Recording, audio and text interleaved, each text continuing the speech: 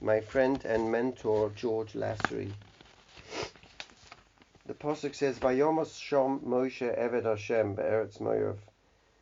And the last 8 verses of the Torah, who are they written by? How could Moshe write Vayomos Shom Moshe? How could Moshe write and Moses died? How could he have written it? The Gemara in Bava Basra 15b gives us 2 answers. According to one opinion, Yoshua wrote them. According to the other opinion, Moshe himself wrote them, but instead of ink he used tears. After Moshe died, then Joshua traced over the tears letters with ink. So the Mefarshim on the Gemara are divided as to what the Gemara means. Some explain the Gemara to mean that Moshe wrote the last 8 verses not with tears but in a jumbled fashion. In Hebrew, the word for tears, demaot or dima or dema, is spelled the same way as the word jumbled. That is, Moshe wrote the last 8 verses with no spaces to differentiate between the end of one word and the beginning of the next. It was left to Joshua to split the words up. My good friend George, of blessed memory, wrote the last 8 verses of his life. He wrote them in tears, and I write tonight in tears. Often we cry together when learning. I always knew what struck the deepest chord of his soul when he was moved to cry reading a passage. Tears bound us together in joy and learning, and I now write this eulogy, this hesped, with the same tears. For some, Moshe didn't realize what he was writing. It was a word soup, and it took Yoshua to rearrange them to make semantic sense. For Moshe to have written the words would have been unthinkable. Others say that he did write them with tears. What does this mean? Were the tears invisible, only later to be filled with black ink by his disciple? What are we achieving by suggesting that the ink was invisible? If we suggest he was already suffering from anticipatory grief, and as I watched George, I suffered so much from anticipatory grief, and thereby writing whilst crying, why would the Rambam say the ruling was valid, that the last 8 verses of the Torah don't have the same kedusha as the rest of the Torah? So we have to suggest, like the Ritva, that they were written by Moshe to keep the sanctity and the kedusha of the Torah, by Moshe, by himself. But it's unthinkable that he would have written it with ink, with black ink, so we say he wrote it with tears. The Vilna Gaon, who George loved, he loved the Gaon, and he brought me back to the Gaon after so much resentment in my Hasidic phase. George softened him. The Gra completely changes the semantic meaning of dema, not to mean tears, not to mean jumbled, but to mean confusion. He wrote the words without understanding what they meant.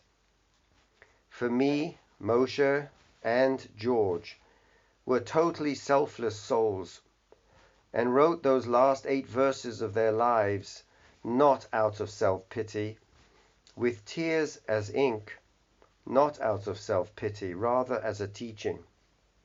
By leaving the last 8 verses transparently, he was instructing us in the deepest Torah ever.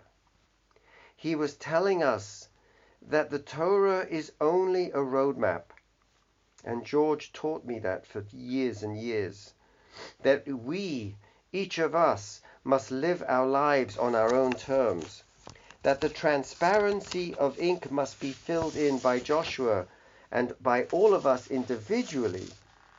We alone must finish the text called Torah, that the text of our lives is the living Torah, so that the last 8 verses we must fill in the ink ourselves with our biography.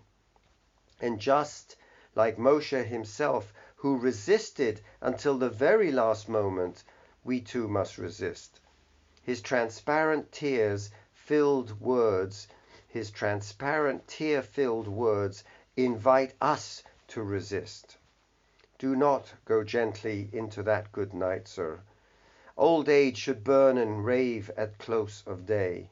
Rage, rage against the dying of the light. Though wise men at their end know dark is right, because their words had forked no lightning, they do not go gently into that good night. Good men the last wave by, crying how bright their frail deeds might have danced in a green bay. Rage, rage against the dying of the night. And you, my father, there on the sad height, curse, bless me now with your fierce tears, I pray. Do not go gentle into that good night. Rage, rage against the dying of the light. George left me more than 8 verses. He left me with a gap between us of eternity. He left me with no mentor, no Moshe. In Torah's Hanista he guided me for 20 years. He taught me to see beyond Chassidut into the mysteries. He taught me one has to live these mysteries. He taught me how to suffer. He taught me things I can only write down with tears. I can only end by quoting W.H. Auden. Stop all the clocks, cut off the telephone, prevent the dog from barking with a juicy bone. Silence the pianos, and with muffled drum bring out the coffin. Let the mourners come. Let aeroplanes circle moaning overhead, scribbling on the sky the message, he is dead.